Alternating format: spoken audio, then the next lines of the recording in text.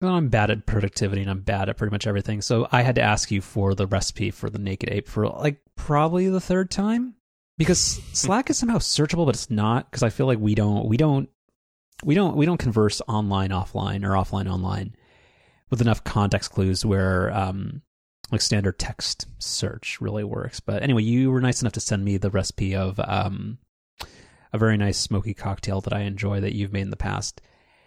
And well, the reason I hadn't made it before, despite you having sent it, was that it required a specific ingredient from a local surreptitious. What would you say is the name for a boutique cocktail syrup company? That's a good question. Syrup house? I don't know. We can go with that. Yeah. I don't know how you spell surreptitious. Otherwise, I'd actually go with that one. Anyway, so it's from a. Actually, are they local? Because I ended up ordering this from Amazon. I think they are, or maybe at least in California. So it's from a company called Muddle and Wild with an E. And their website's based off Shopify, of course. Isn't everything. But yeah, anyway, so the key element of this recipe was it requires 1/4 of an ounce of tamarind lime chili syrup, which I'm into, like those things, but like it's not available many places. And I had searched for it, and I think we'd actually talked about it on the show where that like their website, if you wanted to order it, like you either have to order it in like gift boxes that come in 3 bottles, or like their website, it's not even like a hey, spend $42 to get free shipping thing. It's a hey, you literally can't spend less than $42 on our website, which is kind of trash. But anyway, I gave in because I really wanted to try this at home. And I ordered the spicy gift box from the Amazon.com, and it arrived today, and it's fine. I don't know. It doesn't. I think you're the better mixologist, and you're the better cocktail crafter, or whatever, or bespoke artisan, or whatever you want to call it. And yeah, it doesn't taste as good. It's fine. It's good. Like it's a good smoky cocktail, and I think I can do some things to evolve it. But a couple of questions for you. So what do you normally serve this? I feel like the yield is very low. And I don't remember it being that way. Like I was worried where I actually served it. Is it called a coupe glass?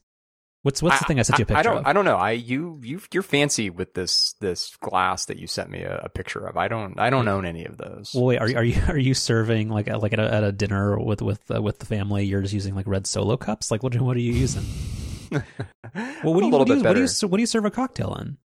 I just have a set of I guess you just call them like tumblers that are nice-ish, that are kind of like I mean, you know what I'm talking about. It's like a highball looking glass, I guess. That's what I was going to ask, if that's the same thing.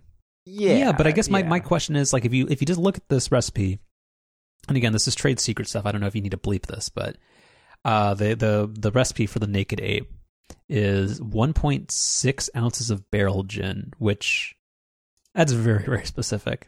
1/4 of an ounce of tamarind lime chili syrup, an ounce of simple syrup, 3/4 of an ounce of lime juice, and 3 drops of some bitters I do not have. And apparently, only one company in the world makes salt and pepper bitters, which makes me think they might not be a thing. I don't know. There's so much to break down and so many questions I have for you here. So let's get into this. How are there any questions on the table for me? Well, okay, we'll get there. Okay. So first, to circle back to your glass/drink yield question, I typically serve this cocktail with ice. So you're serving it to yourself here neat, which I think was meaning without ice. So I think that's maybe part of what's throwing you off a bit compared to when you've had it at my house. You're pulling a Wendy's on me. Okay. Exactly. Yeah. So that I think answers that question. Okay. So the thing that disturbs me the most when you're describing you making this cocktail is I think the first thing you said here, well, we'll have to go back and listen to the tape, but you said that there's one unique ingredient. You were talking about the syrup. The thing that's the thing that's unique about the Naked Ape is that there's actually a handful of very specific, unique ingredients. And I think as you're discovering, you need all of them to come together. No, you don't. Okay. Well, So what Ryan is doing here is that he's being a liquor elitist. he thinks that he wants you to think that you need to buy the what's something that you what's the thing that would make sense for you? I'm trying to think of something that's not a phone. But he's trying to act like you have to buy the iPhone 13 Pro Max of gins, where really a phone is a phone. The barrel gin's not that expensive. Especially if you come with me, I got get you the member discount. Again, you can. So we need to have some type of system where you go to the Barlow and you do all the stuff, and I just sit back and somehow stuff just comes. There's to a couple good brunch spots up there. We'll talk someday. It's an effort, and Sonoma's so far away. So I don't think the gin is the reason this doesn't taste as good. But it is. So let's get into that. All right. The two other unique ingredients here are the salt and pepper bitters and the barrel gin. I did a couple of dashes of Angostura bitters. It's fine. I don't think that's what's changing what this tastes like. So I've taken a couple of different, or I guess a few different at this point, cocktail classes over the years, and in all of them there's been at least some section. In fact, one of them, this was like the primary focus of the class, was talking about bitters and the impact that they have on cocktails, and actually doing some experimentation with, adding less bitters versus more bitters.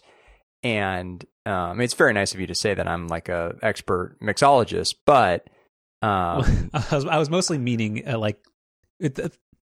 compared to me. So take it with a grain of salt and pepper bitters. But I would be the first to admit that I don't have a very refined palate when it comes to bitters. I usually find that unless I just put an exorbitant amount of bitters in a drink, in which case I don't really even like the taste of that. That notwithstanding, bitters don't add or take away a whole lot from a cocktail. So even though I think those salt and pepper bitters are pretty interesting, like probably the most interesting bitters I've ever tried, but I'll grant you that maybe that's not like the most necessary thing in the drink. But the barrel gin, I would strongly push back on. Like, I don't think this drink works with anything other than barrel gin. I mean, I have two kinds of gin. Like, so I mean, I have my cheapo $13 Trader Joe's gin. And then I also have there's a nicer gin that I like called the Botanist, which is solid. Like, I don't think, I haven't tried it with the fancier one, but I don't think that's really what's making the difference. I think mostly for me. Sorry, do you have anything else on the gin part, or can we circle back? Well, the only thing I was going to say, and this doesn't work very well over a radio program or during a time where we're not seeing very much of each other, but when we eventually can see each other again, I think the way to settle this. What's that? Is something going on? No. It's the COVID stuff.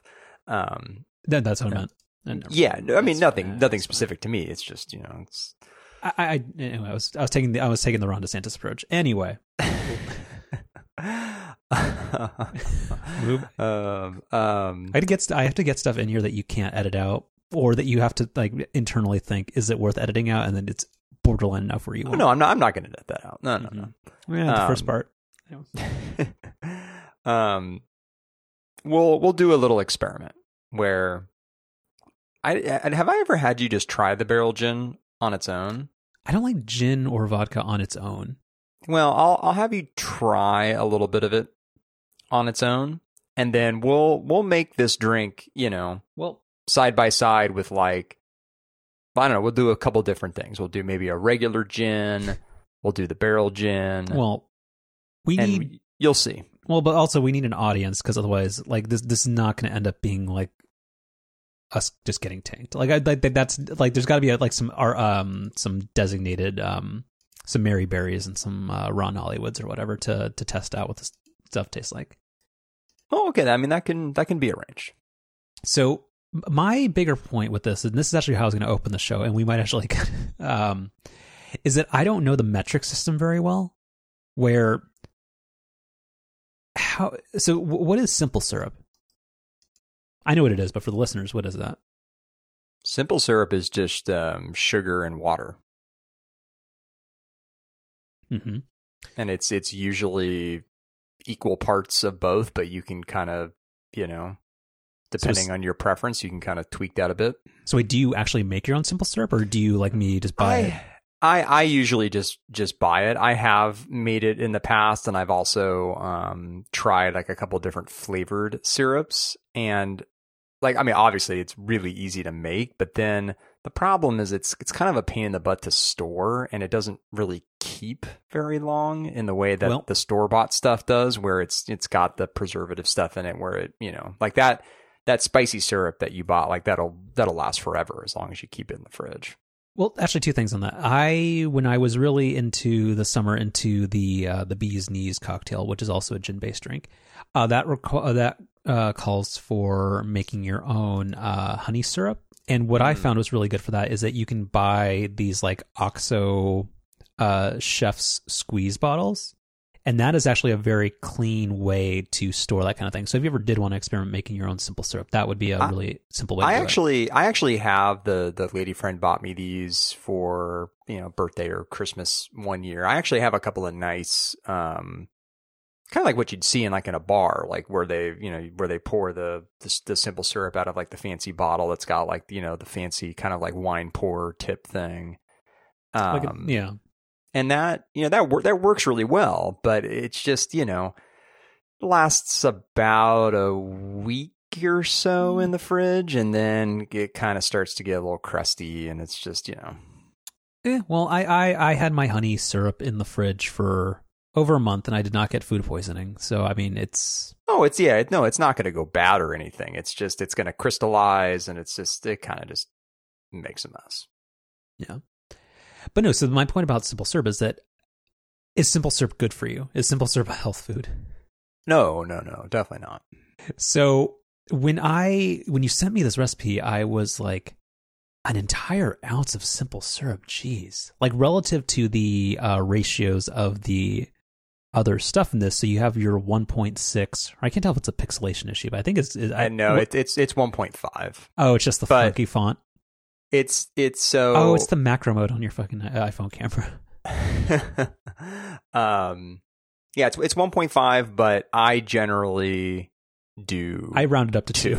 Yeah, that's usually what I do. And when I've taken a couple of the cocktail classes I mentioned earlier have been from Spiritworks, and their general guidelines with all their cocktail recipes is, it's 1.5 to 2.5, kind of depending on what kind of day you had and what. Jesus. Oof. Okay. I don't think that would. So that is a Ryan opinion. That is, I do not co-sponsor that idea. Okay. So, but my issue with this is so again, in terms of like the goods, like you have 1.5 ounces of barrel gin, but then 1 ounce of simple syrup. Like the ratio is like, that's a lot of sugar. And I'm very, because I don't know if it's like, if you'd actually say like I have a low metabolism, but I'm somebody who, if I have a lot of sugar unchecked, that is very bad for me weight wise. So I was like 1 ounce of simple syrup, that's a lot. Like, it's like 40 grams of sugar. So then I look at on the side of the bottle of the simple syrup that I have, and it says 30 milliliters is 16 grams of sugar. So you're a smarty pants. In ounces, what is 30 milliliters? Well, I'm not really all that smart, but Google's pretty smart, and it says that 30 milliliters is 1.01442 ounces. So basically an ounce is the serving size. So I didn't know that. Like I thought, because it's kind of like, like on everything nutrition wise, like you look at the thing and then the serving size is always like 1/5 what like a human would eat. Yeah, so like three chips. Okay, so I earlier today had a bag. I had some kettle chips that ended up turning into a bag, and the servings, the allegation that there are 7 servings in that bag is that's some fixer upper math. Like that's sketchiness beyond that's beyond the pale. That's misrepresentation. Mm-hmm. But my point is that. So yeah, I don't know the metric system, so I did not know that 30 milliliters is equivalent to 1 ounce. But still, that feels like a lot of sugar. So the other thing that was specifically mentioned in the Spiritworks cocktail class that I've taken is that sugar is another thing that, you know, is very, very subjective, where you can tone that down if you don't want as much. But also, I mean, that's just sort of true of cocktails in general, right? Like you experiment with stuff, and you know, you don't have. But it's like cooking. You don't necessarily have to follow the recipe to the T. You kind of, you know, make it your own. But that's the thing where I want to read the Kenji Lopez Food Lab article, like that tells me how to do that. Because there are many things in life. I mean, like there's photography. There's other stuff where I have enough knowledge to know what the elements are and what makes something good or bad. And I feel like, and I have that to a degree with like cooking and baking, but with cocktails, I don't. Like if I wanted to, like if I had access to a full bar or something and wanted to craft something from scratch, I just don't know the elements and stuff to know how to do that, or what I mean, like if you relate it specifically to photography, like of knowing how like differences in light and other things like will alter the final result. I have no frame of reference or context for that with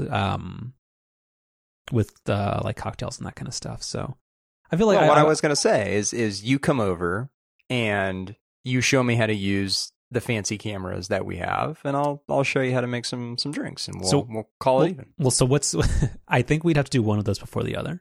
Probably for it to be successful, but right, yeah, sometime in April 2023, we'll But hey, my gym said the pandemic was basically over. Oh, so man, yeah, I don't know if we'll get to that, but I was so mad when I read that. I was like, yeah, that's rough. Mm-hmm.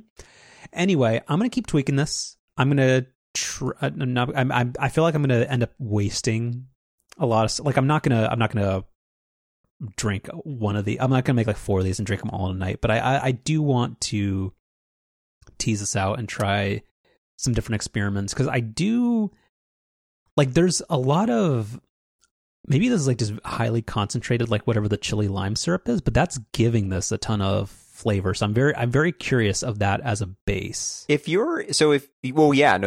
I haven't done a lot of that, but I've wanted to, experimenting with that in other drinks. I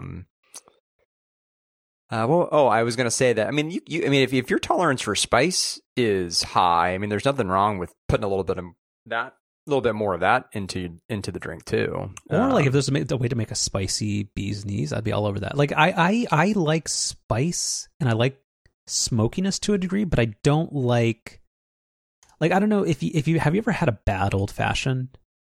Oh yeah. Mm-hmm. But where it's not that it just like it hurts to drink. Like and I don't know how to say that in a different way, but like it's that's not usually my problem. Usually it's where it's too sweet, where it's, you know, you're basically drinking like cherry juice. Well, yeah, it's like somebody put a Fun Dip in a thing of bourbon. Like it's just I don't know. Like I'm very averse to stuff that is too sweet. Like I'm like, if you like, so that like that pretzel place that like that was the chef special last week. Or was it? I don't remember. I think so. Yeah.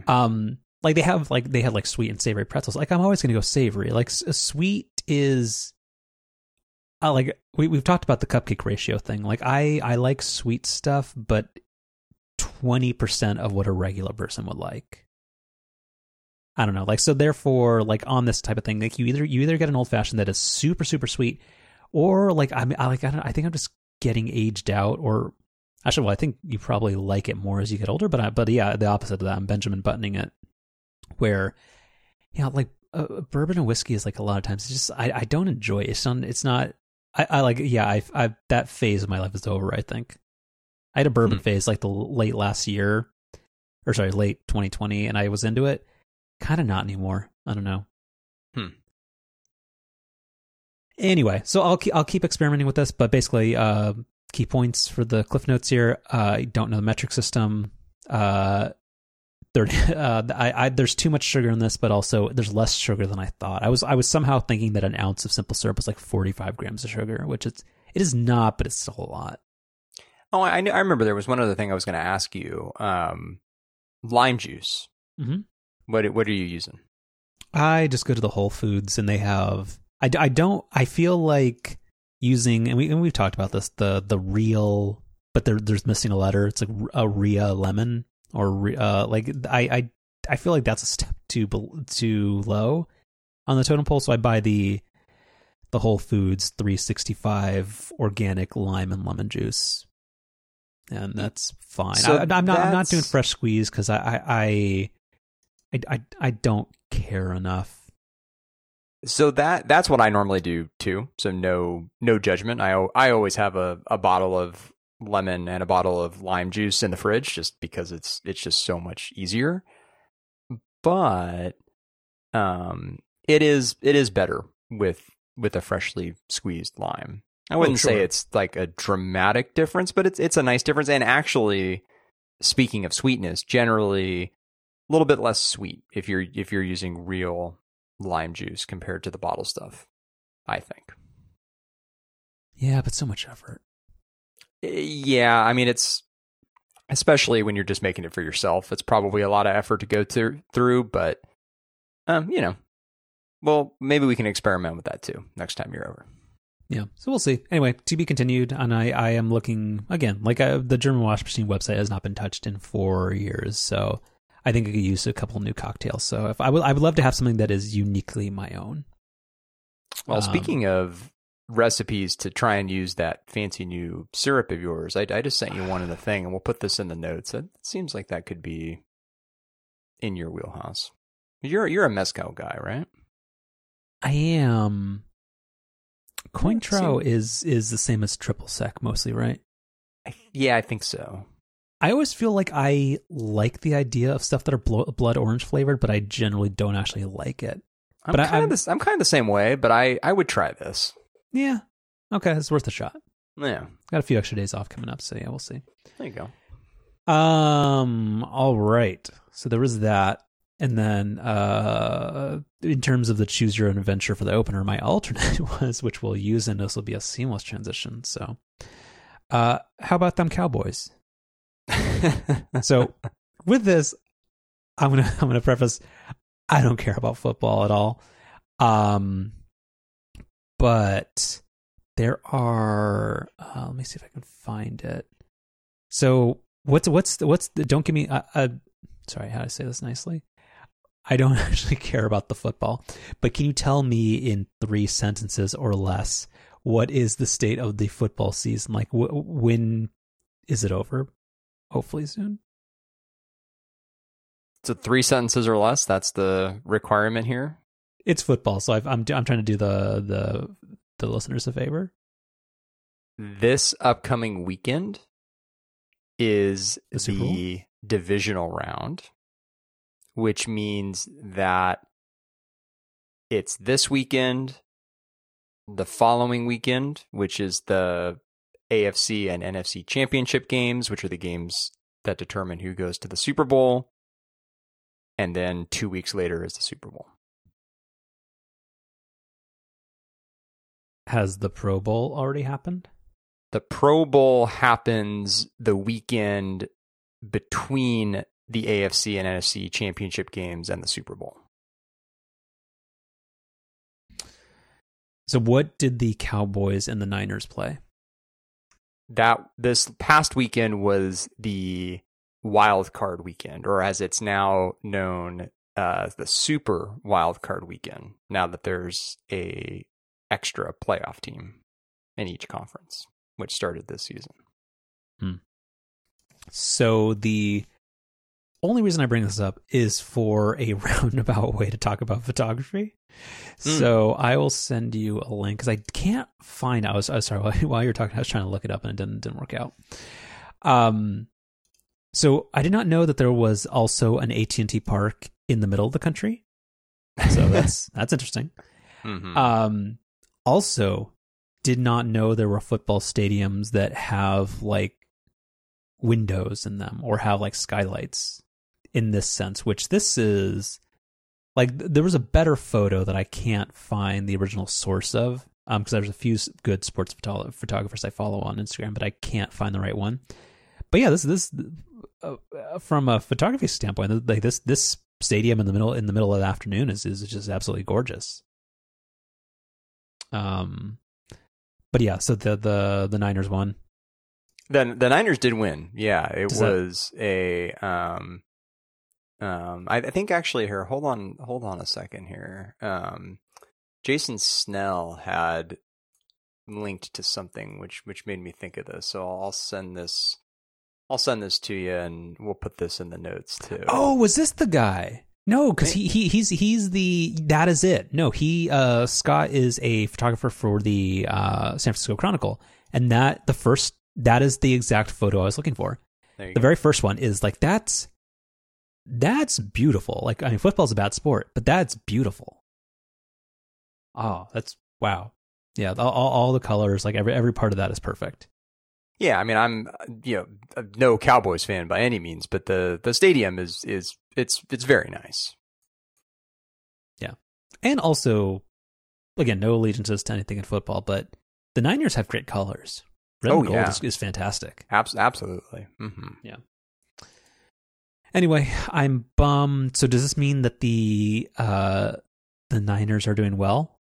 Yes. Or, well, being in the wild card game actually means you're not doing well, right? Or means you're not doing as well as you should have because you don't have a guaranteed spot, correct? So no. The way it works now is there's only of the 7 teams from each conference that make it now, there's only one team that gets a bye week. So the other 6 teams all have to play that wild card weekend. Got it. But this means, as somebody who is disinterested in football in the Bay Area, I'm going to be tortured for the next 3 weeks, probably. Well, it may be over on Saturday. We'll see. Oh, because Alex Smith. Is he still on the team? No, he's retired. How old is he? He's 37. How's he retired? He had a pretty gnarly leg injury a couple years ago, which he actually came back from, to his credit, but not the same, understandably. I do not recommend looking that up. Oh, no, good. Yeah. But yeah, no, I mean, the 49ers are playing Green Bay this week, so they're playing the team in the NFC who had the bye week. So the Packers are the number 1 team, and they did not have to play this past weekend. Are they playing in Lambeau or are they playing in San Francisco? They're playing in Lambeau, where it's supposed to be, I don't know, 5 degrees or something like that. Well, yeah, that's like just like here. It feels like that some days. Yeah, some mornings it's pretty chilly. All right. New business, I think, maybe. Yeah, let's get to this mystery thing you've been. Oh, well, let's real quick before that, to round up the sports discussion. CNBC had a scoop or a thing about the negotiations for before the New York Times was the winning bid or was selected to be the purchaser or tentative purchaser of the Athletic. And both Amazon and DraftKings were also in the mix to purchase them. That Anyway, you can throw a link in the show notes, but that's 2 people that should not be in there. All right, we do have a mystery topic. So, for the uninitiated, the people like we've talked at length about sports headphones, have we not? We have, yeah. Okay. What has been our current tentative leading pick for sports headphones? God, God, what do we have? The Powerbeats Pro? Mm-hmm. Okay. Yeah, that's what we've had for the past couple years now. So, up until last week. Each with mixed success over the years. Yeah. So did you buy? So okay. Okay. All right. So the Powerbeats Pro, we talked about, like, I actually had to get a replacement pair because I was having issues with the Powerbeats Pro doing the thing where one of the earbuds would just be like, nah, I'm taking a bye week, or I'm sitting this one out. You guys can fight it on your own. And the only way to fix that was you'd have to pop them in the case, and the case was the size of a Big Mac box, and from McDonald's. And I was like, that's super annoying. And the problem had been getting worse and worse and worse. And then I don't remember where I saw it, but there was a new thing. Like there's a whole bunch of different Beats products. There's the Beats, like there's something called the Beats Studio Buds. And like there's this weird parallel universe where like this de facto standard products are, you got it's the whole Tim Cook thing. You have the AirPods Pro, you have the AirPods Gen 3, and then they also sell like two other ones. But then Apple's subsidiary Beats, they're still doing stuff, and they're making their own things. So they have like the over-the-ear, like Bose style headphones, but they also have they have a bunch of earbuds, and I just never knew what the difference between any of them was.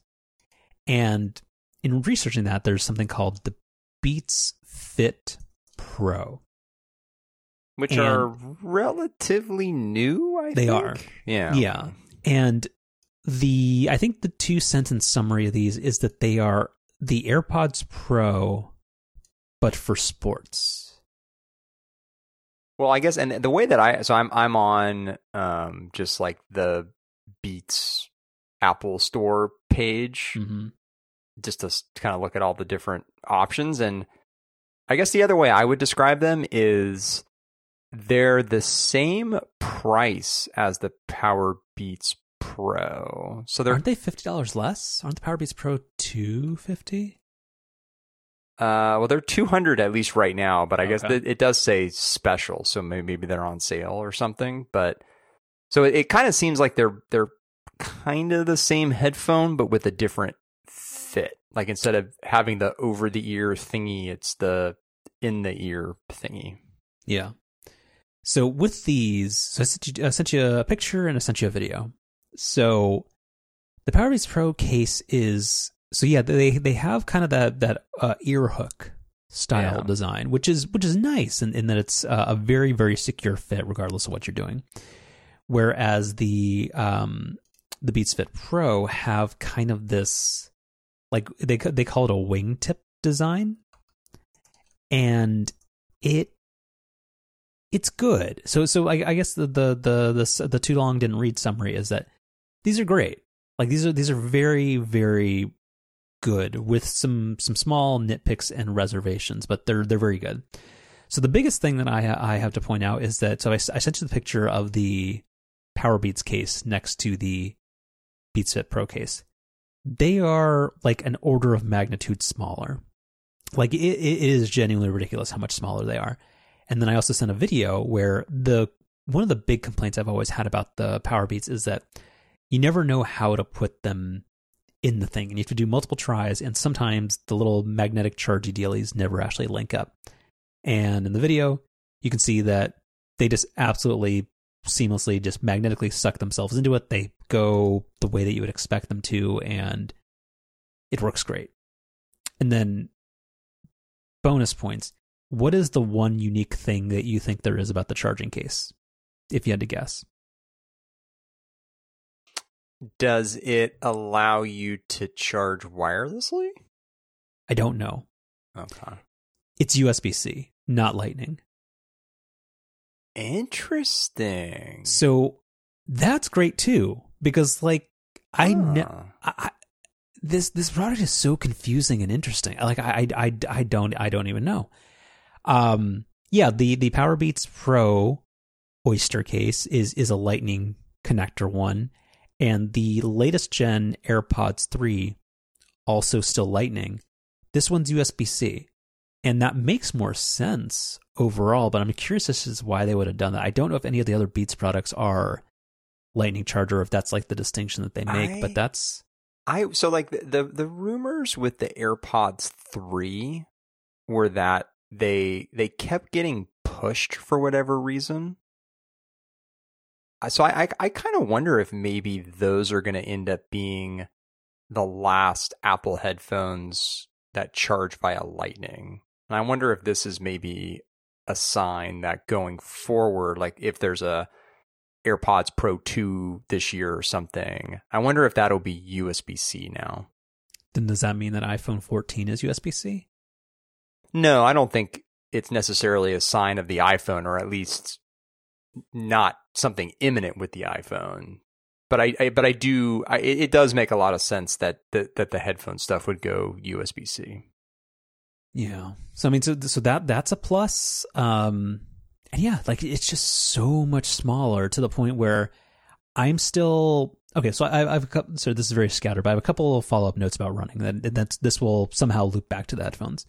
So I've been trying, because the days are shorter. I've been hiking way less and running way more, and I've gotten more consistent about running to the point where I have actually doubled the average length of my runs, and I can now consistently do a 10K without slowing down. So proud of myself there. And the big motivating factor with that is that I have been leaving my phone at home or in the car. And with that means I am 100% reliant on a seamless connection between Bluetooth and my cellular Apple Watch. And with the Powerbeats Pro, that was very rare as to whether or not that would actually ever work. And once you are out and about, there is no resolving it, because whether you restart your Apple Watch or you pop the Powerbeats Pro in and out of your ears multiple times, unless you actually stick them back in the case, there's no resolving it.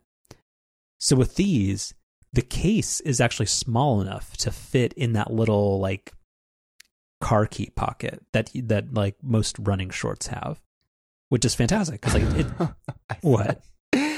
I thought you were going to say these just work and connect and are super reliable, but no, it's well, just... no. Well, so that's the thing. So no, well that's my point, is that I've only used them 4 times and they worked every single time. But the thing is, like, the Powerbeats Pro were not unreliable from day one. So I'm not like, they use the same W1 stuff. Like I assume over time they're going to be just as unreliable. Yeah, that's Apple's the thing. W1, or I think it's like H1 now, chips. Oh, yeah. They've got a little bit of Windows in them where they work really well every 6 months. when you've got a fresh install. But yeah, after 6 to 12 months, it starts to degrade a bit. So that's where, like, yeah. So like that's where I was like the first couple of times, because I took the case with me, because I'm like, no, I'm going to try these and hope that they work. I'm not going to.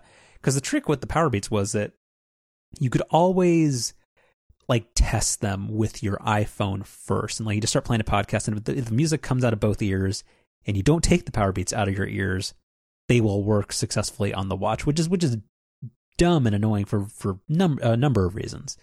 But I just wanted to try them on their own. But because the resolution to fixing that out of sync issue was that you could pop them in the charging case for a few seconds, and then usually after 1 or 2 attempts like that, they would start working again. But anyway, so like they worked flawlessly all 4 times thus far, but they're only a week old. But yeah, the case it's the same size case. Like it's more squarish than ovalish as the AirPods 3 case are, but it's very small. Like it's absolutely pocketable, whereas the Powerbeats Pro case never was. So and also, I don't know, I feel like these might be a worthwhile purchase for you as somebody who likes going on a walk with your headphones, because they have a much more secure fit than the AirPods do. Like no matter how intensely I run, or if I'm doing like a weight workout or something, like there is the little wingtip thing, even though they don't go around or behind your ears, I have never found a situation where I ever felt like they had a loose fit or were going to fall out. No, these are very, very good.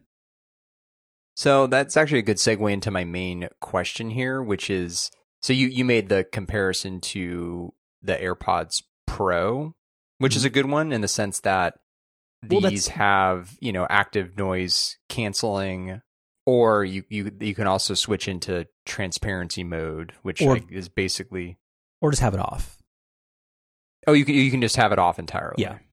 So, have you experimented with those three options? I have. So the one knock I will give these, and this happens with a lot of.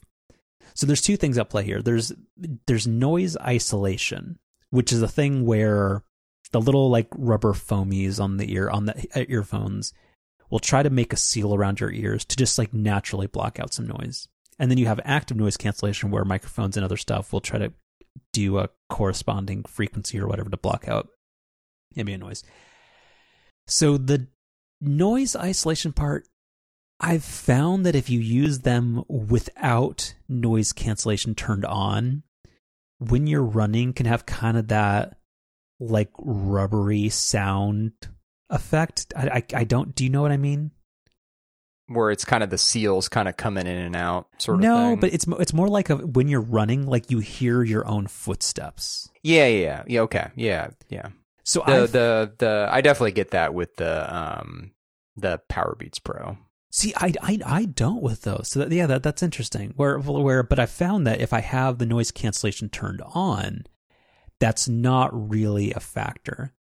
And also, but I mean, like, but you don't want that on when you run, right? Well, but the thing is, I find that the noise cancellation on the AirPods Pro and on these, it's not like Sony XM4 or like Bose Quiet Comfort level noise cancellation. Like, I do not feel any safety concerns when I'm running in a like a city environment with them. I thought that was everybody's thing, is like the AirPods Pro, like the noise cancellation's like basically the same, like maybe not quite as okay. No. Like, I mean, it's fine, but like I feel like maybe these are less effective at that, but I do, it's good. Like, again, like the two, so I did a 10K around Marin, like around like Kentfield and my home area, and they were fine, and that was like in a low key suburban environment. And then I also went for a run along the water yesterday in San Francisco, and that was in a louder environment. And I feel like the level of noise cancellation that you get is healthy in that you still hear the important stuff because that's just loud enough, but just kind of just the hum of like city noise and just cars around you, it's dampened enough where it's actually good. I don't know. Like, I don't feel like it's a safety risk at all. I don't think I would want that on. I think I would probably want everything completely off or that transparency mode. Yeah, you can do the transparency mode, but then I don't know. I feel like that actually makes the city noise louder. I don't know. Anyway, like I think you should try these. I feel like maybe your AirPods. I don't have a need for these though. You don't run or do anything anymore? Like what do you really, no. What do you listen to when you're like when you're on your Peloton? Do you listen to music? Like, do you have headphones on? I've never used headphones with the Peloton. No. Does like music just come out of the Peloton itself? Well, I mean, yeah, I mean, you can just use the Peloton as a bike. Like, there's a mode you can put it in where you're just riding the bike and there's like nothing happening on the screen, but like 90% or 95% of what makes the Peloton is the classes. And a huge part of the classes is the playlists that the instructors put together. No, that I get. Again, we've heard of like I follow Mr. Aldous on Spotify. I don't. Oh, good for you. I don't. I follow the guy that looks like Paul Ryan.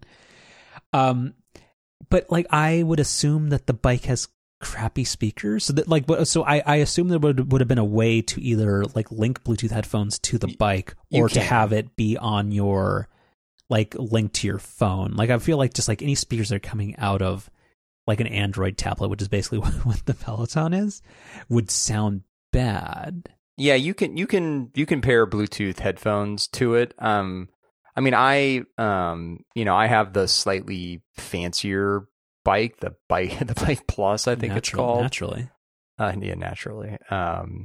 And one of the, features of it is that it has an improved speaker, and it I think it sounds pretty good. And it actually, I don't know if this works when you have Bluetooth headphones connected to it. I guess maybe it would, but they're actually pretty smart about the sound too, where, I mean, you can of course just change the volume, but you can also put it into different modes where you can emphasize the instructor or emphasize the music, and it'll kind of dynamically soften, whichever of those two you don't want to hear as much. So it's pretty good with sound. I think the speakers sound fine.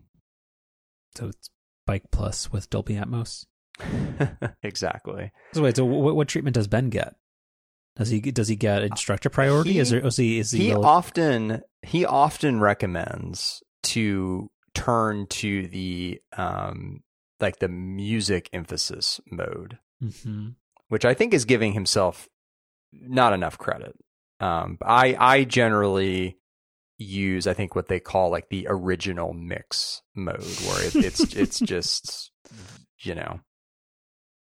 where the instructor and the music is equal, I guess. Okay, it's the Snyder cut. All right. But I have been meaning to mess with pairing headphones with it, because sometimes if like the new housemate's napping or something, I keep the volume really low, and I think like, oh, I actually probably should pair headphones to this thing. But I mean, that's, I'm not really running much these days with the Peloton. And when I'm out for, walks, I just use, my AirPods. So I really wouldn't, there'd be no place for these, I don't think. I mean, I haven't used my Powerbeats Pro in months. Do you have no urge to go running anymore? I do sometimes, but I walk a lot these days, so that kind of is like filling in the time outdoors that I want to spend.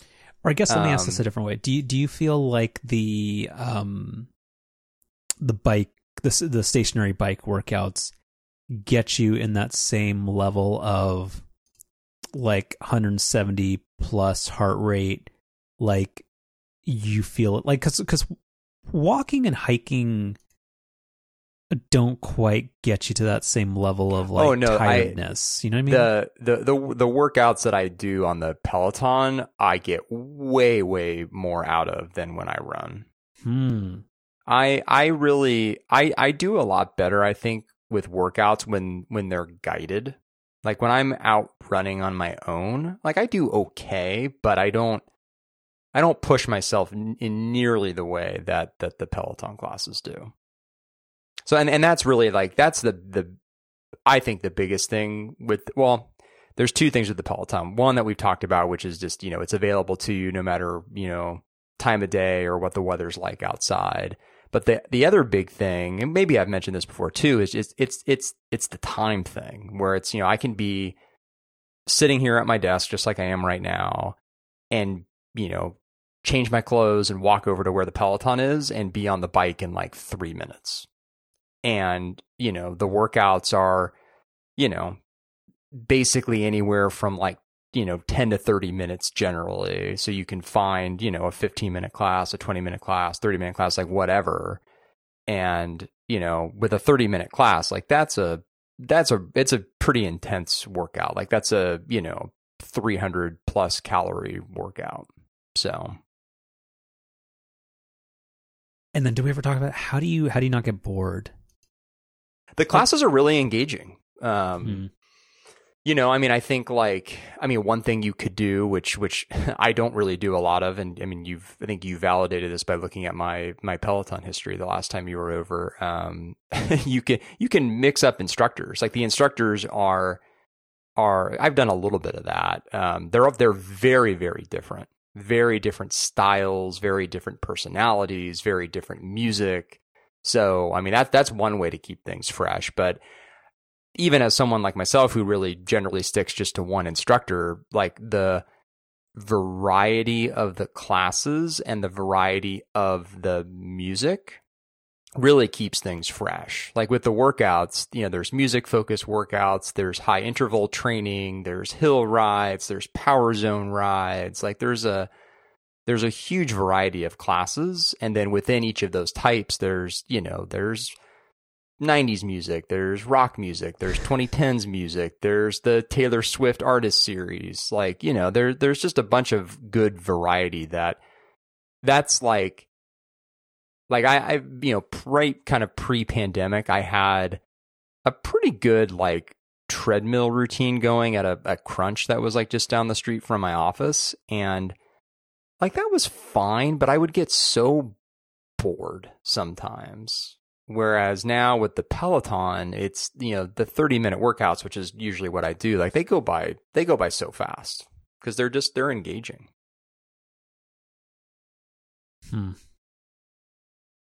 Like I'm not, at least yet, I'm not going out there and like buying the Peloton merch, and like I'm not, I'm not not quite at that level, I guess. But I do really get now why like Peloton instructors are kind of like, mini celebrities, at least some of them. Like, because it really are the instructors that kind of make that platform what it is. So anyway, okay. Beats Fit Pro, not really something for me. What I actually have on my radar in terms of headphones are probably seeing what these AirPods Pro 2 headphones are, presumably sometime later this year, because one thing that would be nice, and I guess I could get that from the Beats Fit Pro as well, is, the AirPods are perfect for when I'm sitting here at the computer during the day on the hours and hours of Zoom calls that I'm usually on. Like they're perfect for that, and I'm not looking to replace them there. But on walks, sometimes it would be nice to have something that's got a bit more of a seal. The AirPods are, I'm in a suburban environment, so it's not like it's super noisy where I am, but sometimes there's enough cars and things happening where it can be a little hard to listen to a podcast. And so having something with a bit more of a seal, or even with the option of doing some kind of noise cancellation thing, that'd be kind of nice. Yeah, maybe give them a try. I don't know. They're good. The one big thing that these have going for them too is this sage gray color is very much in my wheelhouse. No, you got white. You got white and you like it. I don't like the red Beats logo. I think my Power Beats Pro are like that, and I've got the black, like the black and red, like the traditional LeBron color, and like they're fine. I did not have a lot of color choice because I bought these on a whim. Like the green's not bad, but I think Apple doesn't. I think they have a beef. I think they dislike green, and they're trolling people who like the color green. Well, they hate. Well, I guess these new iMacs notwithstanding, they hate bright colors. Like everything they do is very pastel and muted. Well, no, like the iPhone 13 has very, very standard colors. Like, they're colorful, but they're not. Because like the iPhone Pro always gets like I've got this again, this phone I don't like. I've got the baby blue Sierra. I fucking hate this phone, man. Ugh. All right. The Sierra blue, which is basically like a pastel baby blue. Yeah, the special lady friend actually just upgraded to an iPhone 13 Pro, and she got the Sierra blue, and that was my first time seeing it in person. It's really nice. It's fine, but the iPhone, like the 13 has regular colors. Like it has, like it's colorful, but they're like red looks like red and blue looks like blue. Like it's. Oh, you're right. I kind of forgot about this. So that's the thing that's kind of weird. Like I actually, that's why I'm anxious and nervous about whatever the iMac Pro happens to be. Because I actually kind of think most of the iMac colors are kind of ugly. Like I know everybody's like Mike Hurley and everybody's like into their like orange and yellow computers. I don't know. And also the big, like doesn't the 24-inch M1 iMac have like just big ass white bezels on the front?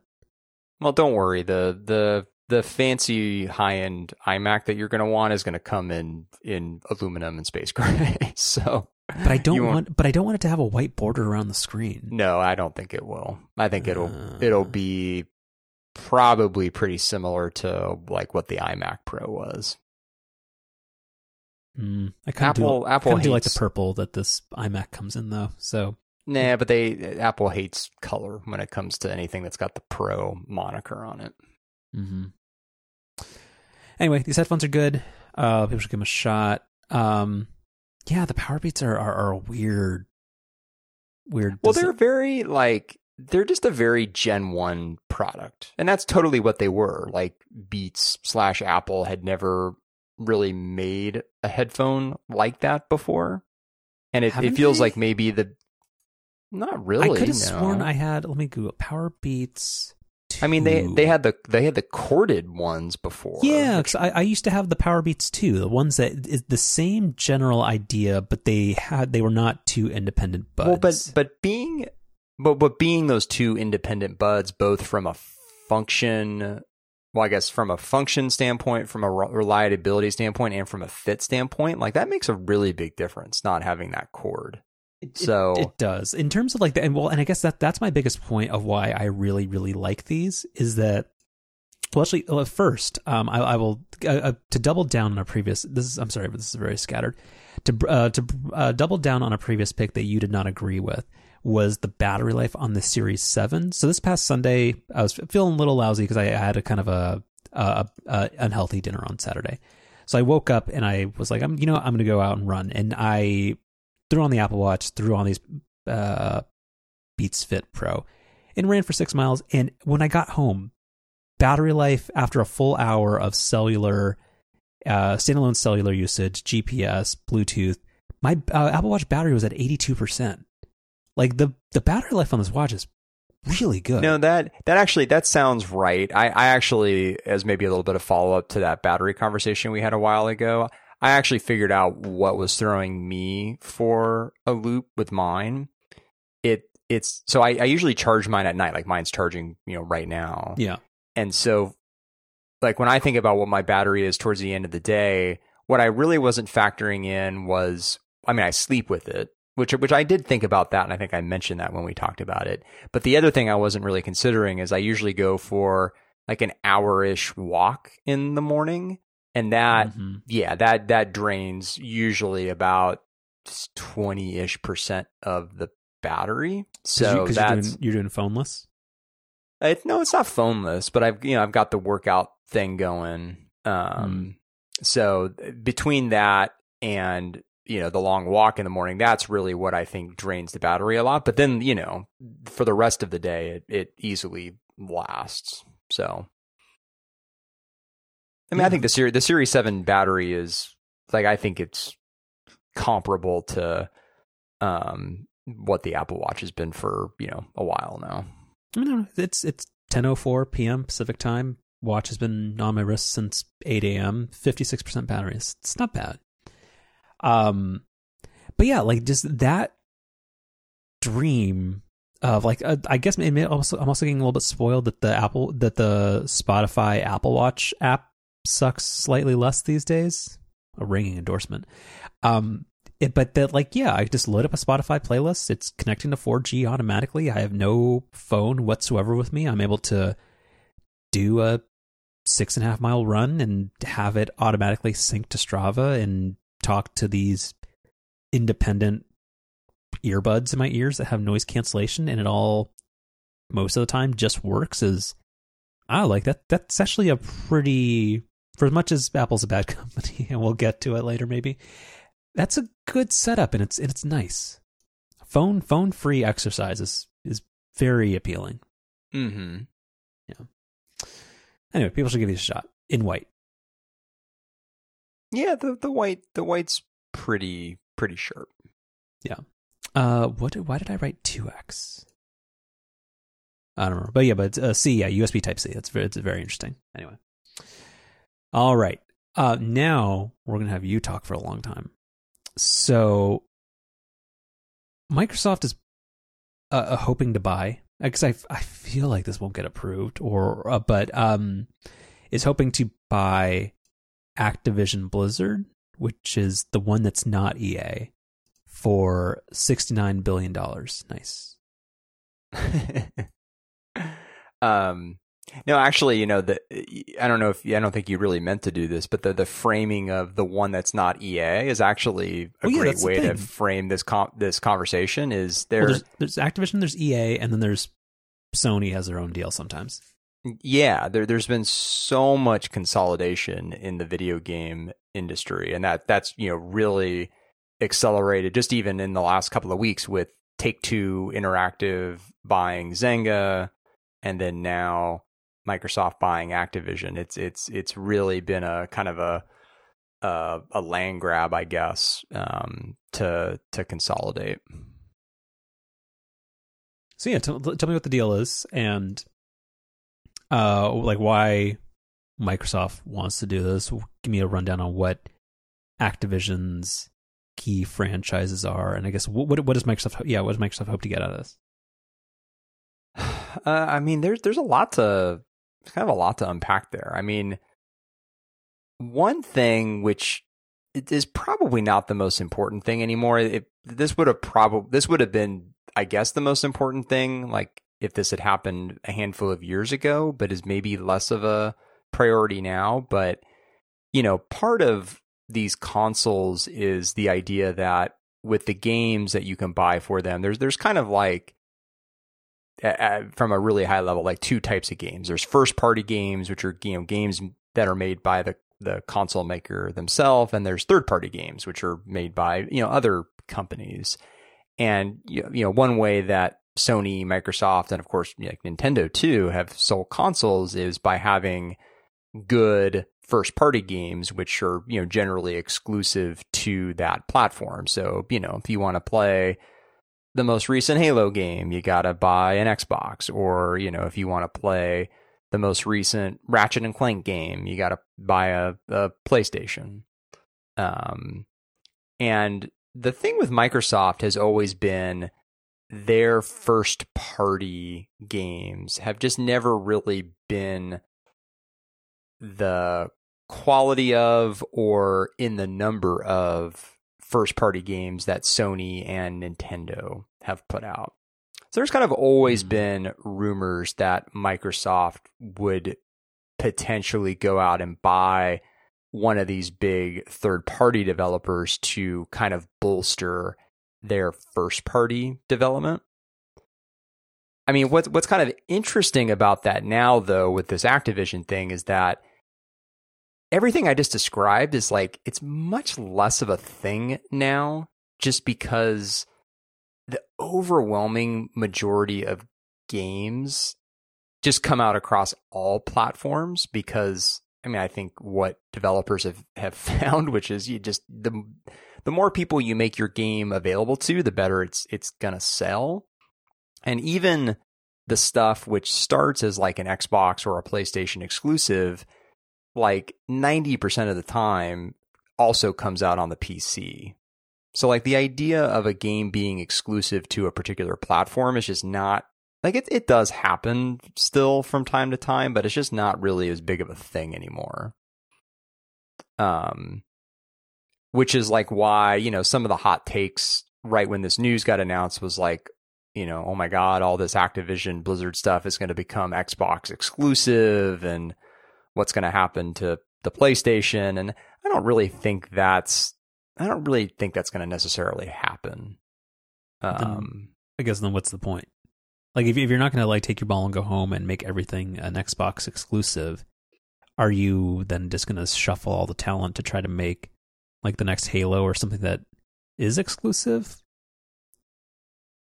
Well, I mean, maybe, but I mean, also now, every Call of Duty game that's sold on a PlayStation, like Microsoft gets to profit from now, which that's That's pretty nice.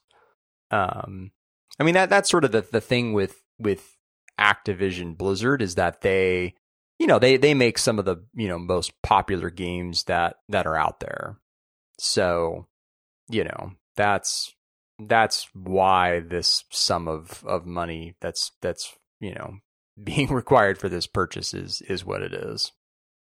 So what I've been hearing is of like related to this news is that this is an acquisition that's meant to enable Microsoft to be the Netflix of games, or that they've been doing really healthily with, I think it's called Xbox Game Pass. Right. And that by doing this, that puts them in a position to have a really strong catalog and future prospects going forward of new releases to make them better suited than anybody else for a almost entirely purely subscription play on games. Is that accurate? It definitely could be. And what's interesting about Activision Blizzard in particular is that, they really specialize at making games for every platform, including mobile, and maybe most importantly, mobile. So they bought this company King a while back. They made Candy Crush? The Candy Crush people, Okay. yeah.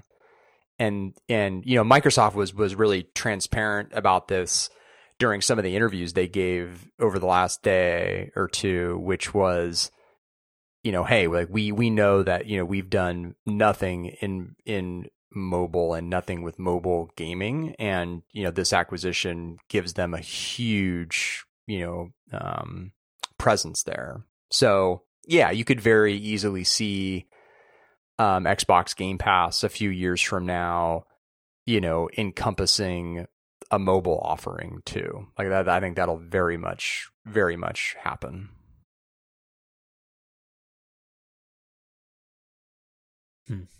So, do you have anything else laying out the framework, or do you want to talk about the criticisms?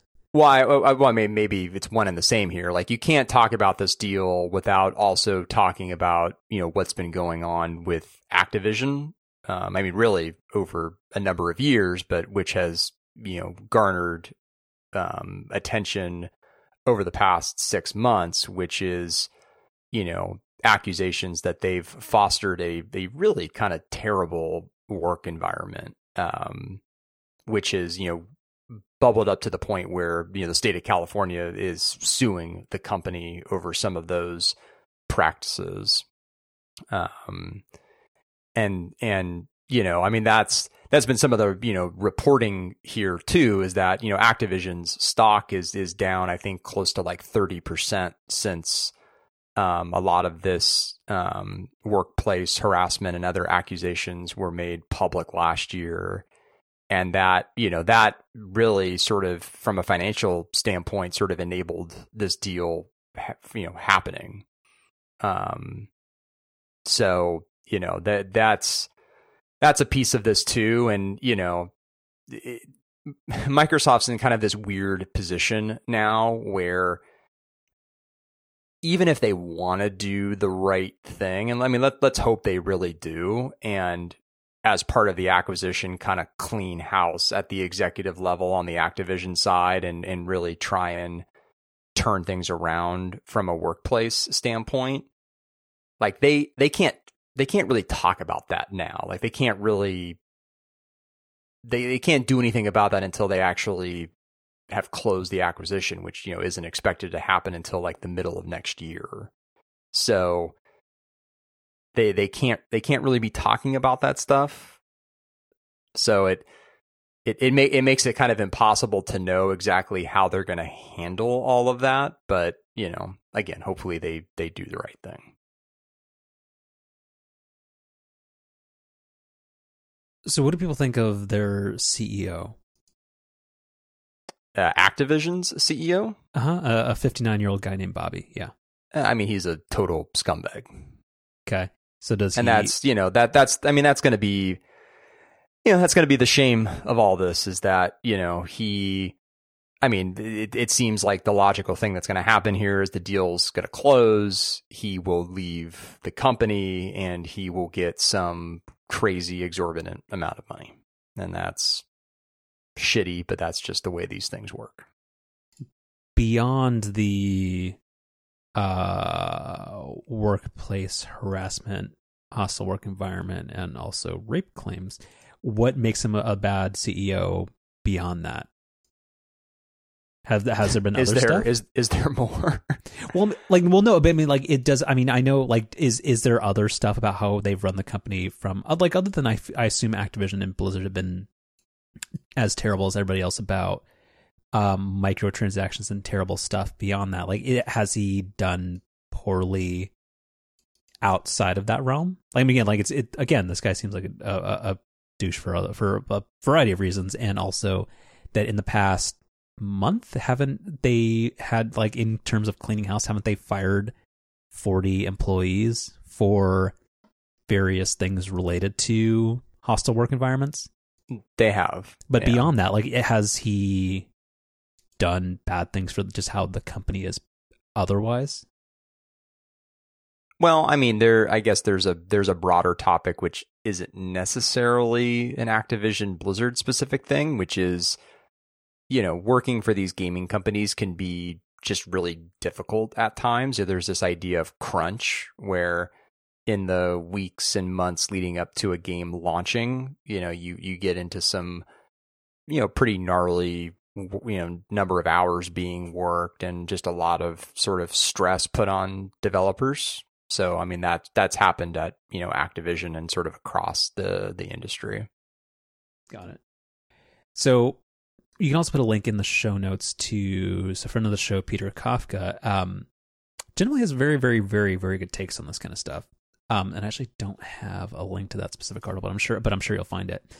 He had, and maybe you can explain this better, he had a parallel, or his frame of reference to this was that this was kind of a Disney Fox merger style shift in kind of the economic landscape. So kind of, do you think that analogy makes sense? And in terms of the likelihood that it actually gets approved with maybe a less business friendly FTC, kind of, what are your thoughts there? Well, I mean, I do think that the analogy to the Disney Fox merger is a really good one. I mean, just literally, even from like a top line dollars perspective, the deals are roughly the same size. You know, it's a couple $1 billion difference, but I mean, who's even counting at that point? And I mean, the other reason it's an interesting comparison is because, like, something that's so funny about the movie industry is that it's so defined, well, at least has been and sort of still is today, by box office receipts. Like, we always think about movies and their success in terms of revenue. Like, it's a headline that, or it's a metric that's very much in headlines. Like, the video game industry doesn't really work that way. You sometimes get headlines about the amount of revenue that a game has generated, but that's usually not what's emphasized. Like, you'll see number of copies sold or number of active players. Like, you'll see that kind of thing. And so I think because of that, we sort of don't think of video games being like at the same level as, like, you know, major motion pictures, but they are, and they have been for a long time. And so, you know, I think comparing the importance and the size of this acquisition to the Disney Fox thing is really smart. And yeah, I think it'll get approved. At least here in the US. Like, the European stuff I'm not nearly as plugged into. But yeah, in the US, I think this will get approved. Should it? I don't know if I have an opinion one way or the other, really, with that. Does this foster competition in any meaningful way? No. And I mean, it hurts it, right? Well, I don't know how much it changes it. I mean, because I guess that's my point that I actually didn't follow up with earlier when you were saying it, which is that I don't see the point of this unless Microsoft plans to be less cross-platform with this. Like, I don't see this as being a thing where they buy it and hope that it's just a thing that's additive in terms of overall revenue for Microsoft. Like, this seems like this acquisition only makes sense as an outsider if it is causing people to buy more Xboxes. So there's maybe a little bit of context that you're missing, just not being as plugged into this industry. Microsoft wants Game Pass to be everywhere. Well, no, I know, I get that part. Like, I know they want it to be device agnostic, and they're hoping that's the same reason why Apple has been having that dumb thing where, like, what is it called? Is it just called Game Pass on it? Where they want to do stuff in the browser because Apple won't let them just have an app that allows you to play games on it. Like, I know they want to do. What was that company a long time ago? Was it OnLive? Like, they want to do a thing where, and kind of like what Stadia was supposed to be doing, where it's like you have a thin client. No, is that not what Game Pass is? No, not really. There's kind of a it's not. I guess it's not really formally in beta anymore, but there is a. I actually can't even think of what branding they use for that. There is a component of Game Pass which allows you to stream games like the whole Stadia thing, but no, that's not its primary function or purpose. So if you're making the point that it's going to be everywhere, then what does that mean if everywhere is not an Xbox? If it's not game streaming? Well, so it Game Pass, even the way it works today, is you're generally installing games like locally on whatever device, whether that's a PC or an Xbox. And like I was saying before, the overwhelming majority of games these days come out across all platforms. So, like, with that in mind, Microsoft, assuming that they can come to terms with Sony, like, they could put Game Pass on the PlayStation, and most of those games will have already been available on the PlayStation. What are the odds of that happening? Zero. I would say a lot higher than they were, a handful of years ago. Like that feels like Apple Arcade being on Android. But it's not a good comparison, though, because Apple is so much more spiteful and kind of full of itself than either Microsoft or Sony is. Like, Microsoft and Sony, I mean, they're no question they're competitors, but I just with video games and with consoles, it's not a zero-sum game, I guess, maybe is the best thing to say. Like, there's a lot of people who own, both consoles. There's a lot of people who own a PlayStation and a PC. Like, there's just a lot of overlap where you're not necessarily taking money out of your own pocket if you put something like Game Pass on someone else's console. So then what's the point? So okay, so so my thesis is I don't buy this.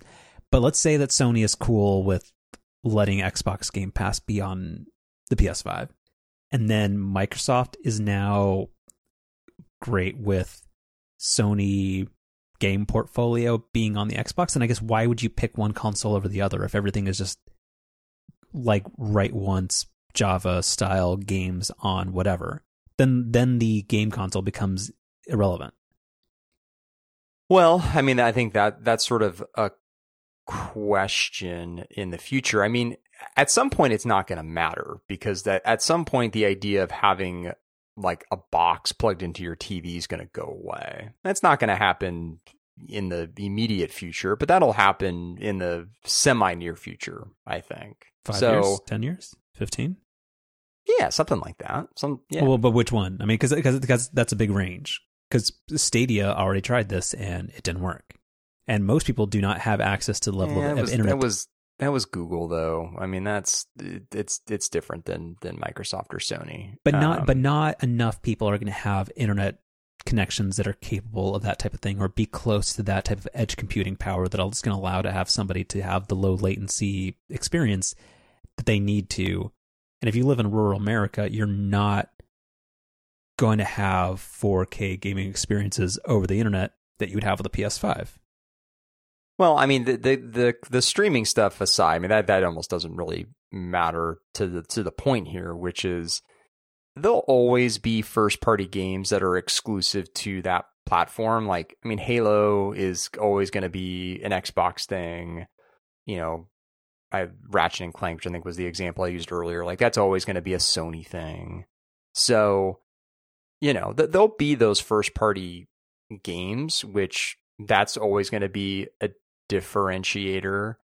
I mean, there's always been performance differences between the consoles, and that's kind of gone back and forth from generation to generation. Like each console kind of from a hardware standpoint does certain things better than the other. So that's something else too. I mean, the controllers, people have strong feelings about. Like there's always differentiators between the consoles, but no, I think which console you own is going to matter less and less. And I mean, also, I mean, to bring this maybe to a more dollars and cents thing, which I know you like both Microsoft and Sony, and Nintendo too. All these video game all these console manufacturers. The money they make is in the games. They don't make money on the hardware. I mean, they lose money on the hardware for some period of time. So in some ways, like, selling you the hardware is just a way of getting, you know, just to sell you the software. So if the focus is selling you the software, or as Microsoft's doing now, getting you to sign up for their subscription service. So that's really what they care about. Maybe. Okay. So in terms of predictions, so you think this gets approved. I don't think it does unless it has major divestitures which make it unappealing to Microsoft. You're thinking that I feel that for Microsoft to get any value out of this, they are doing it because it gives them some type of first party lock-in, or whatever the term would be, that makes it either Xbox or PC exclusive, or whatever streaming service they may want to do with it. Because I don't see a future in the next 3 years where Sony allows something on its platform called Xbox Game Pass. I think that is never going to happen. You think all those things are wrong? Yes. I think your take here is from like 2005. And it doesn't match what's happened to the video game industry, you know, over the past 15 years. A lot's changed. It really has. Agree to disagree. Okay, we'll see. You put it in the calendar for 3 years from now. We'll see who's right. Yeah, this deal will go through. Game Pass will be. I think it'll be not be on a PlayStation. Okay. Why would it? Why would Sony say yes to that? Money. From who? Well, from Microsoft. They're going to pay them for it to be on there? Or you're just saying the fact that the purchases are going to go through the PlayStation Store or whatever, and they're going to do their whole Apple rent-seeking thing, and they're just happy that they're skimming 30% off it? They'd come to some kind of special deal. Maybe. I don't know. I don't see why Microsoft does this if it doesn't give them a first-party advantage. Anyway, okay. Interesting. All right. So that took longer than I thought. Okay. So the biggest deal in biggest fundraising deal in Canadian history happened this week, and it's because of a password manager. Oh, is that true? I didn't see that part. I don't think somebody was joking, or I saw that on Twitter. So I take it with a grain of salt. But 1Password, which is a company based out of beautiful Toronto, Canada, raised a $620 million Series C round, now valuing the company at almost $7 billion, from the likes of many, many celebrities and other people and Accel partners. So interesting.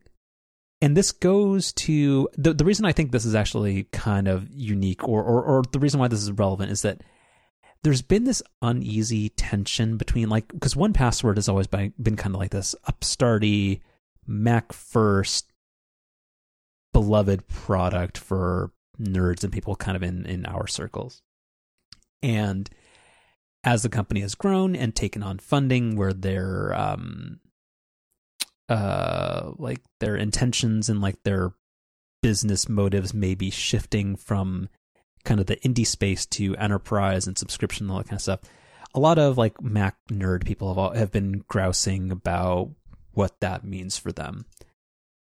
And I had resisted that for a very long time, but also this is a lot of money, where it kind of feels like pretty soon that the random individual Mac user is maybe not the main demographic. Like, I don't think that they're pivoting to become like a strictly an enterprise app, but I don't know. Like, yeah, well, what has been your take on the past 2 years of 1Password history? I mean, I love 1Password, Mm-hmm. and there's nothing they've done so far that's made me think any different. Not to say that it could never happen, but I still really, really like the app. Well, because it hasn't changed much. I guess what I'm saying is that when you see them raising this amount of money from investors that expect a return on that investment, do you think that is specifically going to be from random people choosing to pay $36 a year? I see them doing. I see them like pulling a Dropbox, where making their app worse and more bloated. Well, maybe a little bit of that, but then also using all that money to start making a bunch of other products and services that I have no interest in.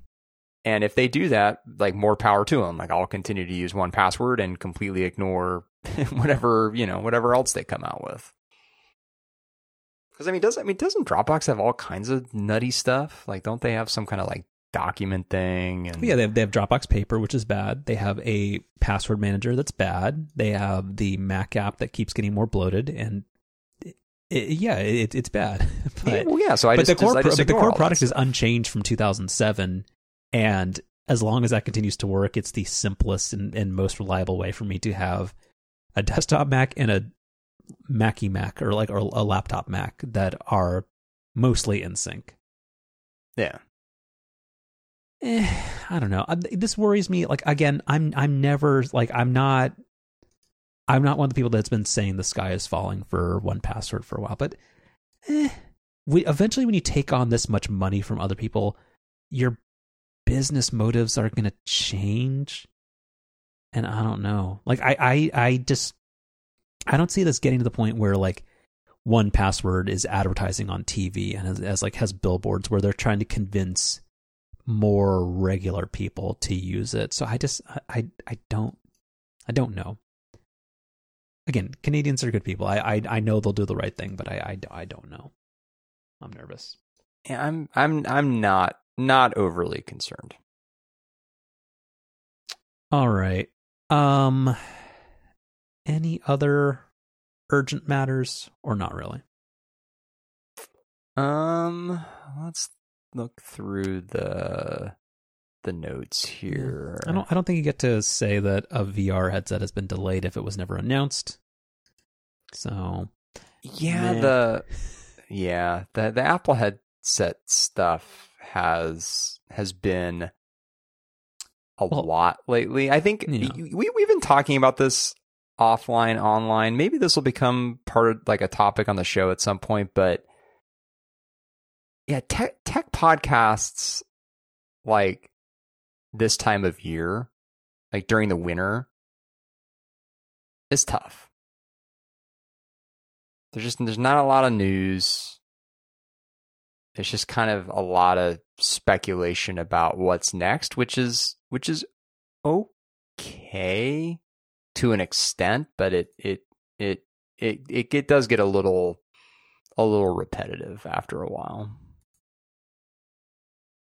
Like, I'm not sure how much more there is to say about the Apple headset at this point. Yeah, that's why I've kind of noped out of tech podcasts for this quarter. Is that this isn't actually news, and I do not care to speculate about it. So yeah, meh. I'm happy that Gurman's doing his reporting, but meh. Yeah. Yeah, I mean, if you could throw a link to the thing in from Variety, there was one thing that kind of I thought was actually vaguely interesting, and this is more of just a roundabout way to ask a specific question I'll get back to in a minute, which is that apparently there were 559 original scripted television shows that were made available in 2021. Seems kind of a lot. I've only seen like 80% of them. But like, my question here is, well, one, there was a really good, going back to a friend of the show, Peter Kafka. If people aren't already listening to the Recode Media podcast, they really should. It's consistently great, and it's a show that I somehow only... today's episode was about the Activision deal. I should listen to that. I would have been way more informed if I had listened to that. But yeah, like what people are actually watching. And like, have you ever heard of a TV show called Yellowstone? I have heard of that, yeah. Have you watched it? No. Apparently it is like the most watched show of how do I say this, of like broad audiences, like where you feel like maybe if you're on Twitter and you're like in a certain type of circle, like you would think that the be all end all of all cable TV shows is Succession or something, or like some prestige show like that. But in terms of what people are actually watching, it's some show called Yellowstone. And I don't know, like isn't Yellowstone on like, I thought it was on like Showtime or something. No, I think it's on that fucking, with the thing that it's the thing, the Paramount network. Paramount Plus? No, just Paramount. The thing that used to be called Spike TV, then became Esquire TV, then became Paramount. And it was a thing, ParamountNetwork.com, Yellowstone, something about a family called the Duttons. I have no idea. But apparently it's very popular. And I've never heard of it because apparently there is very much a class line that is somehow struck with that. But anyway, my point is that how many TV series did you watch in the last year? Or watch more than like 3 episodes of? Not many. I would say it's less than 5 for me. Yeah, definitely the same for me. I mean, like Ted Lasso. We don't don't time watch to watch TV. We don't watch a lot of TV. It's funny because we talk about that a lot in the context of like cable and live TV, but even more broadly, just like TV in general, whether it's coming through cable or streaming or whatever, like we just don't watch a lot of TV. Like for us, it's an hour-ish a day, I guess, when you average it out, maybe. Like it's not much. How many hours a month of new TV do you watch versus HGTV or rewatching stuff you've already seen? I don't rewatch stuff. Well, haven't you guys been doing like the Office rewatch? That's what I mean. Well, that was an exception, and that was only partially a rewatch because I don't think I had seen like the last 3 seasons of that. That's done now. But usually we don't rewatch stuff. Anyway, too much TV, but it's interesting, so people can go follow the link from. Yeah, no, I think something. I mean, this is not a super original thought, but one thing about TV in particular is just like it's impossible to keep up with like what's new and what's good. Like, I mean, I can sort of keep up with it just, through osmosis, I guess. But yeah, it's just hard to know like what's new and what's out there. Not that I'm looking for a lot of that stuff, I guess, but there just isn't like the, here's what's new on Thursday night kind of setup that we had when we were kids. Yeah.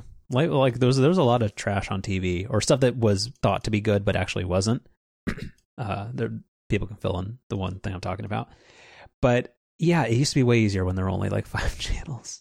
Yeah, I guess to round this out, Netflix is getting a price hike between $1.50 and $2 a month.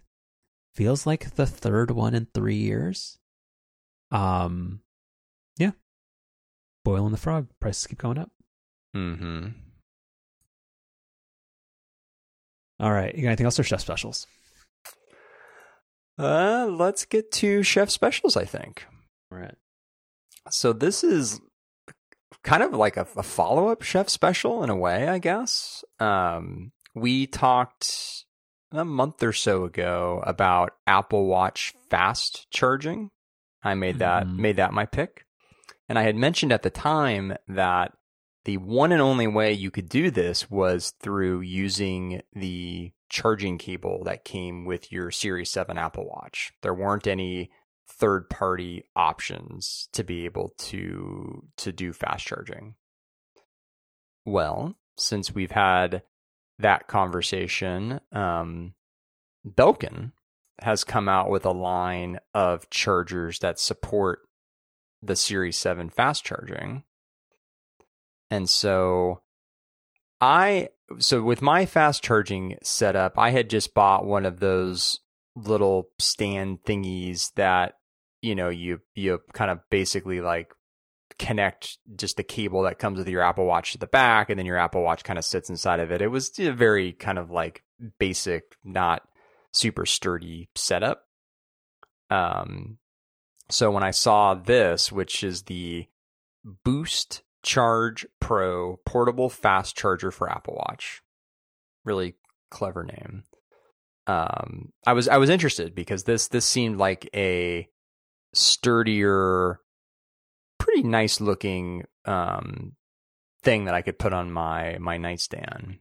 And so I got this a couple weeks ago, and it's really nice. They advertise it as being portable, like, which I guess you could take it traveling. Like, I definitely view it more as like, hey, this is a thing that like sits permanently on your nightstand, and that's what I'm using it for. You can have your Apple Watch lay flat, or you can have it, kind of sitting in nightstand mode. It's got a good amount of weight to it, so you can, take the watch on and off with one hand for the most part. I wish it was maybe a little bit heavier, but it's pretty sturdy. And it supports the fast charging. And actually, I'd say another reason I justified this purchase was I had mentioned, I think, on the show that I had spent like a night in a hotel over the holidays, and that was my first time traveling since getting the Series 7. Or at least maybe I've traveled with it once before, but this was like the first time where like I noticed this anyway, just like how much slower charging, like in a non-fast charging way, was. And so I knew I wanted to have a fast charging cable with me going forward for my Apple Watch. And if you go to buy a second cable, like the one that comes with your Apple Watch, it's $29 from Apple. And this thing is like $60. So for me, it was, I could take the cable that came with my Apple Watch, not have to buy a second one, put that in my backpack, and then replace that with this thing. So yeah, it's nice.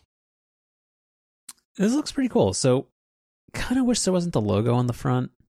But I don't disagree, but it's the things that's really cool. So I like that you can do it in nightstand mode. Like that seems functional.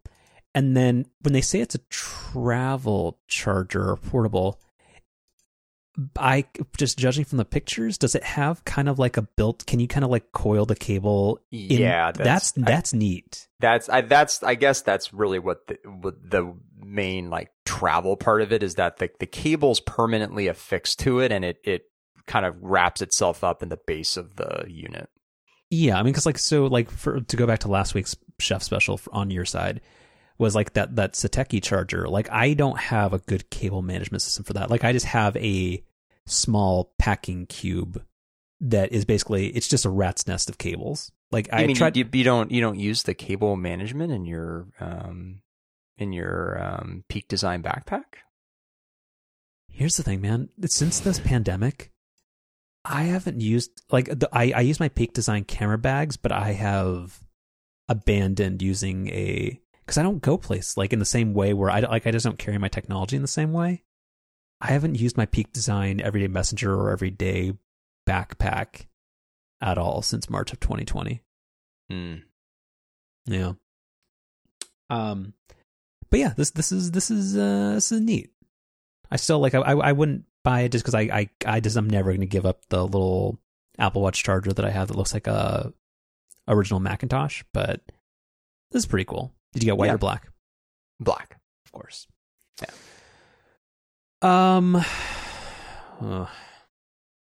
Yeah, I'm gonna cheat, or I'm just gonna give a lazy one. I'm gonna go back to what I already talked about this episode.